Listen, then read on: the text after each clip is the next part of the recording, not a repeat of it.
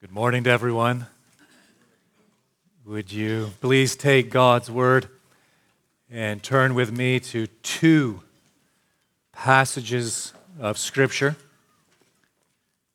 To begin with, the book of Proverbs, chapter 3. The book of Proverbs, chapter 3. And secondly, the book of James, chapter 3. You might have noticed in his pastoral prayer, Gary prayed for Martin Sexton as she will be moving. That might have come as a surprise to some of you, but let me just announce it now and make it official that Martin will be moving to North Carolina next weekend.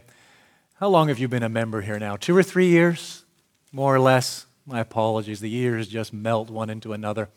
But we're going to miss her presence with us, and we trust the Lord will go before you and prepare the way and be with you during this time of transition.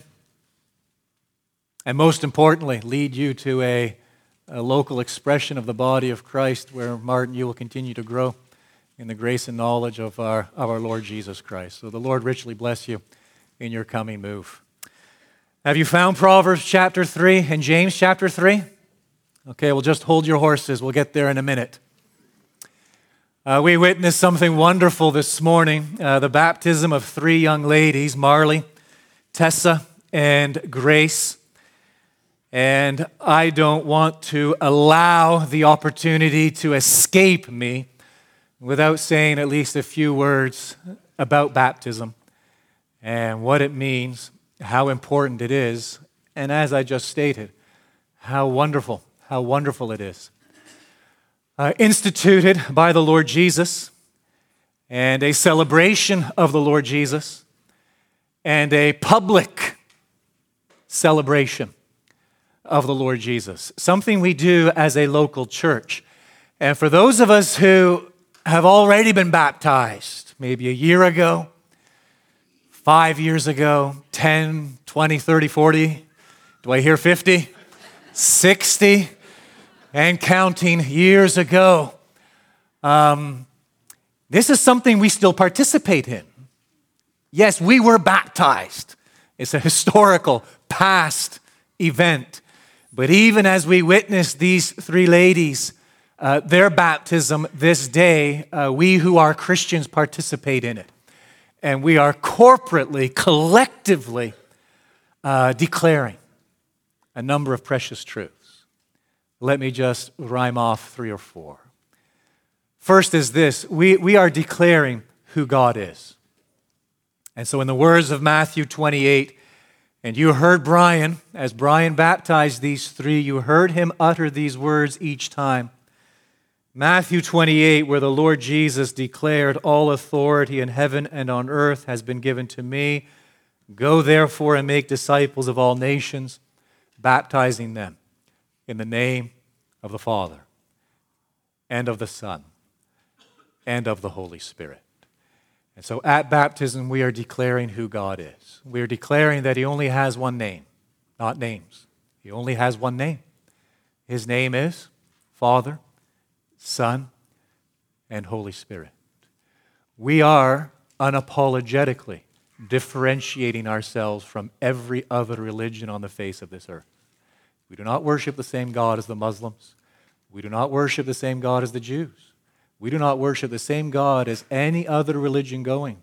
We worship God triune. This God has a name, and His name is Father, Son, and Holy Spirit. And as Christians, we are celebrating the Father's election of us before the foundation of the world, the Son's redemption through His blood of us, a historical event when He offered Himself upon Calvary's cross, and the Spirit's renewing, regenerating, birthing of us when He entered into our lives and gave us eyes to see and ears to hear and hearts to receive and embrace Jesus Christ as Lord and Savior. That's the first thing we're declaring, who God is. Secondly, we're declaring what Christ has done. Romans 6 We were buried, therefore, with him by baptism into death, in order that, just as Christ was raised from the dead by the glory of the Father, we too might walk in newness of life. And so very important. The repetition is very important. The symbolism is highly significant. Entering into water, emerging from water. Entering into water, emerging from water. Entering into water, emerging from water. The entrance into the water declaring what? Our union with Christ in his death, his crucifixion, and his burial. And emerging from water, our declaration of what? That we have indeed been raised to newness of life by virtue of the resurrection of the Lord Jesus Christ. We are declaring what Christ has done. We are declaring the only means of salvation. We are declaring that Christ, as he himself proclaimed, is the way and the truth and the life. And no man comes to the Father but through him. We are declaring the gospel, the good news of salvation, that for all who come to God through the Lord Jesus and come in repentance and through faith, simply receiving Christ and believing in him, are welcomed by the Father and made part of his family. Thirdly, we declare our faith in Christ. Peter declares, he writes it. His epistle, first epistle, chapter 3, verse 21. Don't let the words trip you up. I'll explain them in just a moment. But there he writes, baptism saves you. His words, 1 Peter 3. You can check them out later. 1 Peter 3:21. Baptism saves you, not as a removal of dirt from the body, but as an appeal to God for a good conscience through the resurrection of Jesus Christ. And Brian, perhaps he consciously did this or unwittingly did this, but he expounded the verse wonderfully as he led us in those baptisms when he likened baptism to the wedding ring he placed on Laura's finger all those years ago. They were wed. Alice and I were wed. With this ring I thee wed. The ring didn't marry us. Didn't marry them. The ring didn't make us married. The ring simply symbolized the reality of that marriage. So too it is with baptism. Baptism now saves you. Not baptism in and of itself, the act, as if something magical were taking place. But baptism, what it symbolizes, that we have declared our faith in the Lord Jesus Christ, and we are now appealing to God for a good conscience, appealing to God for forgiveness on the basis of the death, the burial, and the resurrection of Christ. Fourthly, finally, simply, at baptism we declare that we have put on Christ. And so hear what Paul pens in Galatians chapter 3. In Christ, you are all sons of God through faith. For as many of you as were baptized into Christ have put on Christ. And so these three young ladies have put on Christ. And they have just symbolized it by going through the waters of baptism. They are now declaring, these three and all of us who've been baptized, we are proclaiming that we're something akin to a mirror. I'm a mirror, a two-sided mirror. And when I look at one side of the mirror, I do not like what I see. I don't like it a bit. I see my sin. All right? I see my filth. And I see all that is displeasing in God's sight, me. But as I turn the mirror over and I look at the other side, who do I behold? The Lord Jesus Christ. I, a sinner, have put on Christ. I am now a justified sinner. Not my merit, not my works, not that I've earned it, not that I'm a particularly special person or good person or nice person. No, I know that I am a sinner, a child of wrath in the sight of God. But coming to him through faith in Christ, I have put on Christ. And now God sees me in Christ. Now I am just. because I am one with the just one. I'm a saint. Right here, folks. I'm a saint. The Bible says it. Why? Because I am one with the Holy One. And I am now beloved, a child of God. Why? Because I am one with the beloved. I have put on the Lord Jesus Christ. And so how encouraging. Marley, Tessa, Grace, how encouraging for us to witness this, your baptism this day. And our prayers for you, our prayers for us as a church, all of us who are believers in the Lord Jesus Christ, is now by His grace, by His mercy, we might walk together in a manner worthy of our high calling in Christ Jesus, seeking to please Him in every aspect of our lives, bearing fruit and growing in the grace and knowledge of the Lord Jesus Christ. That's baptism. It's wonderful. Perhaps that doesn't pertain to you. You've never been baptized. For that matter, you're quite certain you've never put your faith in Christ. Well, you've heard the gospel already today. You've seen the gospel in living color proclaimed. That the gospel is simply this: the good news of salvation. Oh, it is crystal clear. God is holy, you are not. Therefore, you have a problem. But God makes reconciliation through the blood of His Son, the Lord Jesus Christ, and He commands sinners everywhere to turn from their sin and to come to Him through His Son, Jesus Christ, through faith, and become one with Christ, whereby you experience reconciliation with God, peace with God, forgiveness of sins, and the hope of eternal life. Now, have you found the book of Proverbs? You've forgotten all about it, haven't you? Proverbs chapter 3. But we're not going to start there. You also found the book of James, chapter 3. I invite you to focus in on one single, solitary verse, 13. Who is wise and understanding among you? Anyone want to put their hand up? Anyone like to stand up? You could just come gather here, a holy huddle at the front. Who is wise and understanding among you?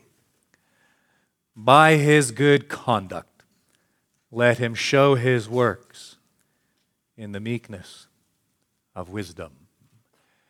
The thought does not stop there. I feel badly on one hand. I'm interrupting it because it does not stop there. It continues to the end of the chapter, the 18th verse. And so from the 14th verse to the 18th verse, James draws a very sharp contrast between two kinds of wisdom. In verses 14, 15, 16, he describes wisdom from below.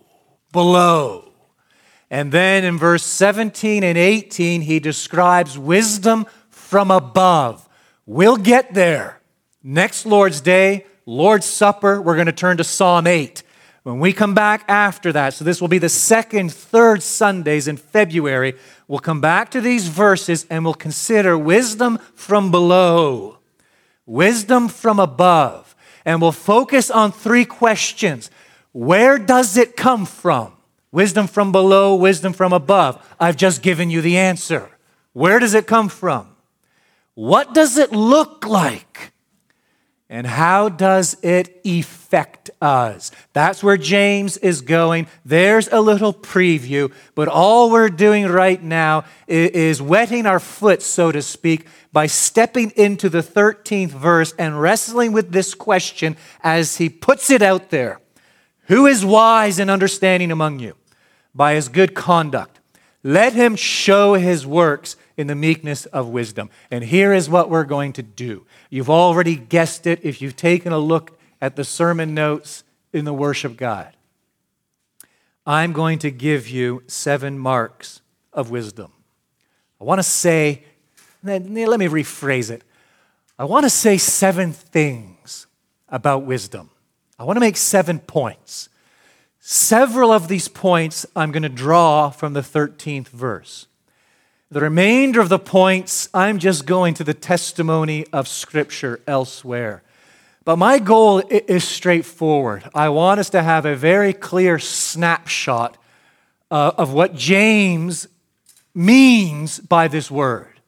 James is saturated in the Old Testament. James is saturated in the wisdom literature. The book of Job, the book of Psalms, the book of Ecclesiastes, the book of Proverbs. So when he throws out there this word wisdom, there's a whole lot riding on this term. It is a term infused by his understanding of the wisdom literature in the Old Testament. And so I want to say these 7 things, and this will serve, I pray, as an introduction. I trust it will serve as a challenge, perhaps, to some, an encouragement to others, edifying for all, and then certainly serve us well a couple of Sundays from now as we proceed into the remaining verses in chapter 3. So here we go. 7 things I want us to know about this wisdom. Number 1, wisdom is important. It's important. Now, you found the book of Proverbs, didn't you? And you found chapter 3.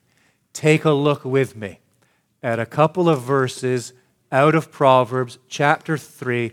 I'm thinking primarily of what we read beginning in verse 13. Blessed. Do you want to be blessed? Do you want to be happy? Do you want to be satisfied? Blessed is the one who finds wisdom and the one who gets understanding. For the gain from her, that is wisdom, is better than gain from silver, and her profit better than gold. She is more precious than jewels, and nothing you desire can compare with her. Long life is in her right hand. In her left hand are riches and honor. Her ways are ways of pleasantness, and all her paths are peace. She is a tree of life to those who lay hold of her.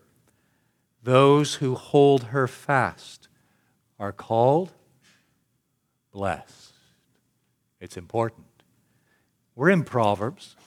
Let's just stay there for a moment. Flip over a few pages to chapter 8. And there we read something similar.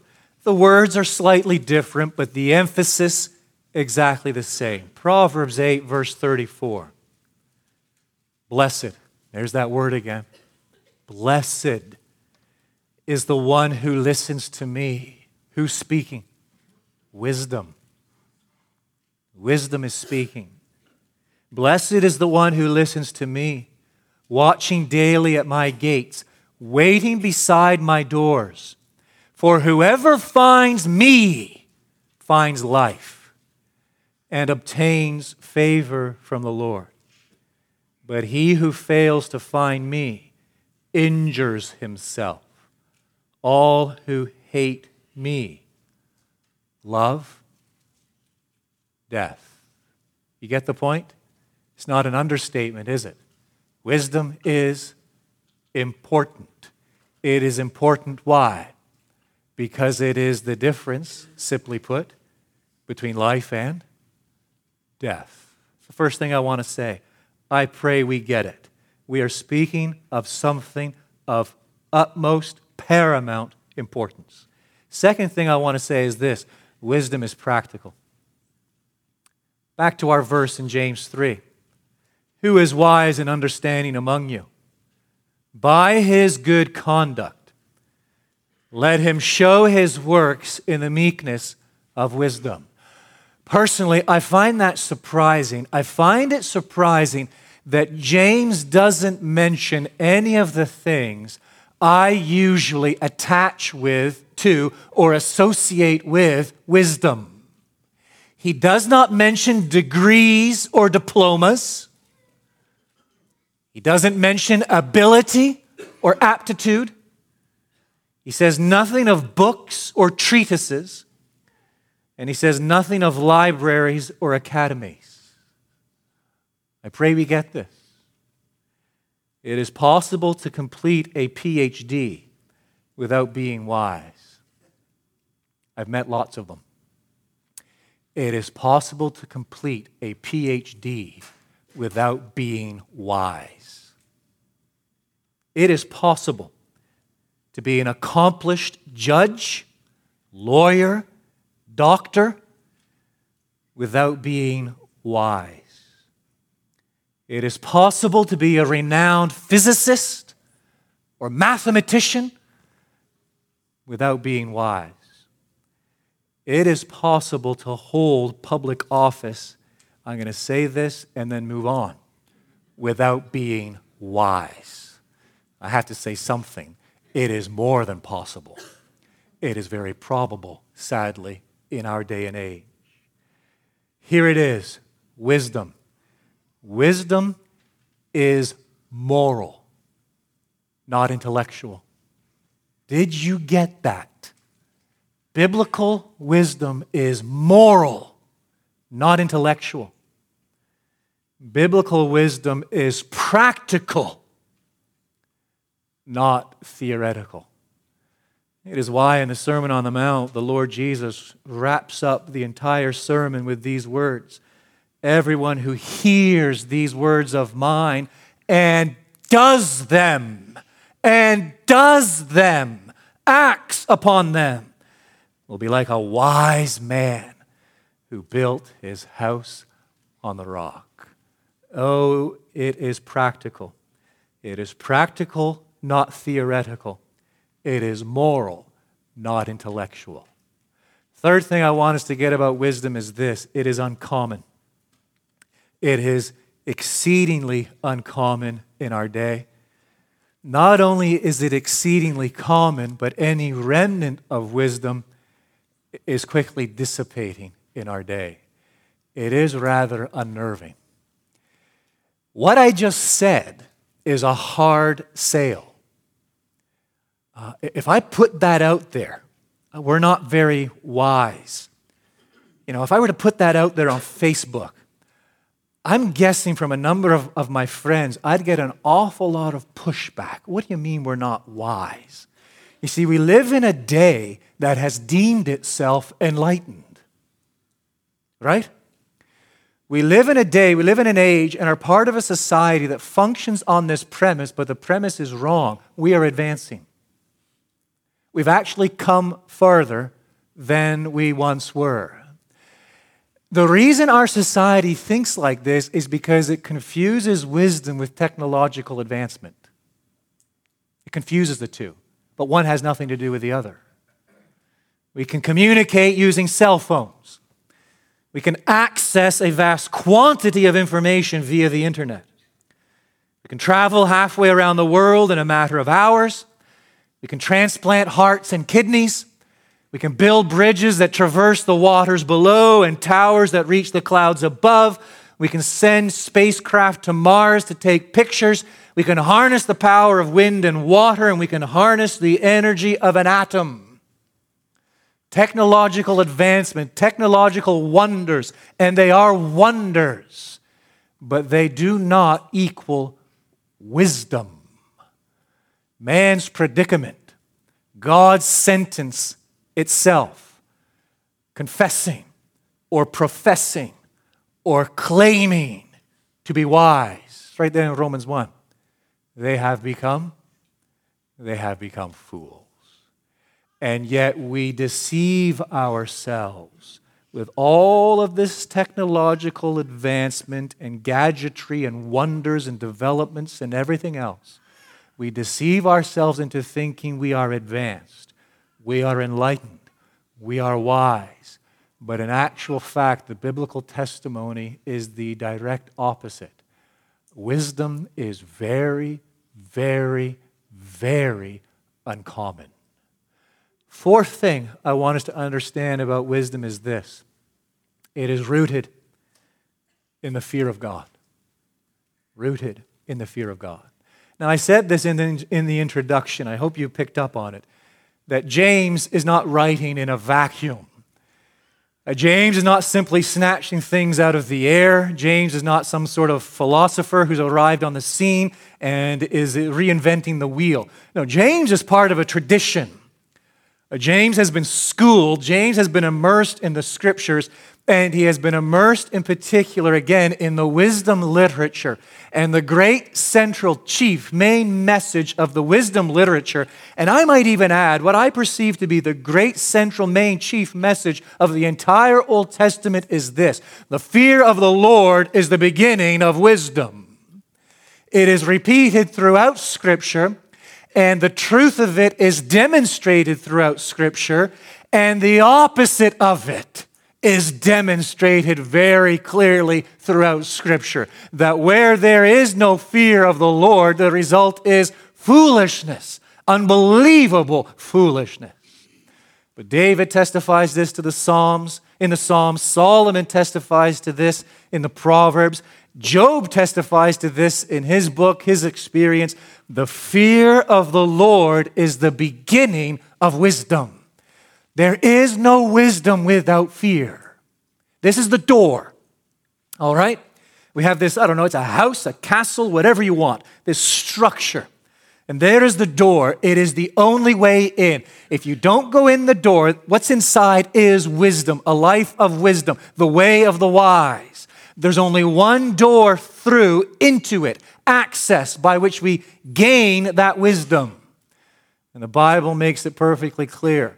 That door, that access point is the fear of God. The fear of God. Now, what do we mean by the fear of God? We need to be very careful here. In the Bible, we read of two different kinds of fear. The Bible makes this very clear, that there are two different ways in which to fear God. Two different ways in which to fear Him. There is what the Bible likens to the fear that a servant has for his master. That's one way. And the fear that a son has for his father. That's another way. You see, the fear a servant or slave has for his master is a fear based on what? A perceived threat.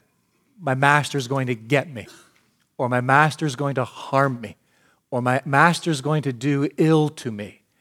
And really, the fear that the servant has for the master is a fear that would quickly disappear if the servant could get out from under the control of his master. As a matter of fact, we could take it one step further. The fear that the servant has for his master is actually grounded on hatred. It's hatred. Because my master is just a perceived threat. My master is out to get me. That, according to Scripture, is an ungodly fear. But you see, the fear that a son has for his father is a fear rooted not in hatred, but in what? Love. Yes, he perceives his father's greatness. Yes, he worries about incurring his father's displeasure. But the son is driven by love for his father and what he has perceived to be his father's goodness, whereby now he stands in fear of him, in awe of him, in reverence toward him. We have them both displayed at Mount Sinai in Exodus chapter 20. Because in Exodus chapter 20, you have the children of Israel having come out of the land of Egypt. And there they are at the base of Sinai, and they're about to receive the law, and the theocracy is about to be established. The glory of the Lord appears on the mount. And what do they see? Smoke, fire. Now, what do they hear? Trumpet blast. There's also lightning flashing across the sky, and the entire mountain is trembling. They are filled with fear. So Moses says to them, you can look it up, Exodus 20, verse 20. He says to them, do not fear. Do not fear. The glory of the Lord has come among you, that you might fear him and sin not. It's the same word. Do not fear. The glory of the Lord has come among you, that you might fear him. Make up your mind, please, Moses. Are we supposed to fear him or not fear him? two kinds of fear. That first fear, the children of Israel, their knees are knocking, and there they see the glory of the Lord. They fear. Why? Simply because they view God as a perceived threat. He's a monster. He's somebody who might get us. We fear him. We wish he would go away. It is actually a fear grounded upon hatred. Moses, don't fear God like that. His glory has come among you that you might fear him, that you might perceive, yes, his glory, his majesty, and in particular, his power, the glory of his power, the glory of his knowledge, the glory of his goodness, and you might fear him as a son fears his father, that you sin not. There's the difference. You see, an ungodly fear never makes any difference in anybody's life. But a godly fear is transformative. It leads to confession of sin. It leads to a desire for holiness. It leads to a desire for God, a delight in God. And it culminates in a rejection of self, our own will, and this overwhelming desire to know and to do the will of our Father. James knows it because Scripture testifies to it. This fear is the beginning of wisdom. There is no wisdom until you've been there, friend. There is no wisdom. There is not any growth or even any entrance into what James is describing, that which is practical as opposed to theoretical, that which is moral as opposed to intellectual. This just cannot happen. This just cannot exist, this kind of wisdom, until there is a true reckoning with and understanding of who God is. Until God draws near and we perceive his power as it is revealed and declared in his word. Unrivaled power. As we perceive his knowledge and knowledge of all that was, is, and ever will be. And as we perceive something of his goodness, a goodness that James has focused on earlier in the epistle when he declared, every good and perfect gift comes down from above, from the Father of lights, in whom there is no variation nor shifting shadow. Do you know this God? Do you know this God as he has made himself known in his Son, the Lord Jesus Christ? Do you know this God and his power and wisdom and goodness as poured out upon Calvary's cross? Do you understand this God? Do you fear him? Well, that, my friend, is the starting point, the launching pad, the beginning of wisdom. Fifth thing I want us to understand is this. Wisdom is marked by meekness. James says it, verse 13, who is wise and understanding among you? By his good conduct, let him show his works in the meekness of wisdom. Because when we catch a glimpse of God, the result is meekness. You remember Moses, the most meek man on the face of the earth, right? Well, there's a man who had seen the glory of the Lord. Meekness leads, or rather, meekness is the result of a high view of God. A high view of God leads to a sober view of self. Paul writes in Romans 12, I say to everyone among you, not to think of himself more highly than he ought to think, but we are to think of ourselves with sober judgment. Oh, a high view of God, the fear of the Lord, leads to a sober view of self. And a high view of God leads to a generous view of others. Very generous view of others. Philippians 2. In humility, count others more significant than yourselves. Let each of you look not only to his own interests, but also to the interests of others. There's meekness. And that is a mark, a clearly identifiable mark of wisdom. Here's the sixth thing I want to say. Wisdom is displayed in conduct. The question, who is wise and understanding among you? The answer, by his memorization of entire books of the Bible. It's a good thing. It's a great thing. Please do not misunderstand me. It's not what it says. Who is wise and understanding among you? Well, by his ability to unravel complex doctrines, let him show it forth. That too is important, but it's not what James says. Who is wise and understanding among you? Well, by his ability to shed light on complex theological issues, let him show it forth. It's not what James says. Who is wise and understanding among you? Well, by his facility at quoting from Jonathan Edwards or someone else, let him show it forth. It's not what James says. James does not take us down the road of the intellectual. He takes us down the road of the practical, the moral. By his good conduct, let him show his, there's that word, we can't get away from it. It's reminiscent of chapter 2, isn't it? By his works in the meekness of wisdom. And what works, what good conduct does James have primarily in view? Go back to chapter 1. Let me remind you of this yet again. The big trilogy in verses 26 and 27. There are other works. Let's not deny that or forget that. There are plenty of other works. There are plenty of other passages of Scripture to which we could turn to answer that question. But James has these three ever before him. A bridled tongue, verse 26. If anyone thinks he is religious and does not bridle his tongue but deceives his heart, this person's religion is worthless. That's the first work. The second work, a compassionate heart, verse 27. A religion that is pure and undefiled before God the Father is this, to visit orphans and widows in their affliction. And the third piece of fruit, or the third work that makes up this good conduct, right at the end of verse 27, an unstained life to keep oneself unstained from the world.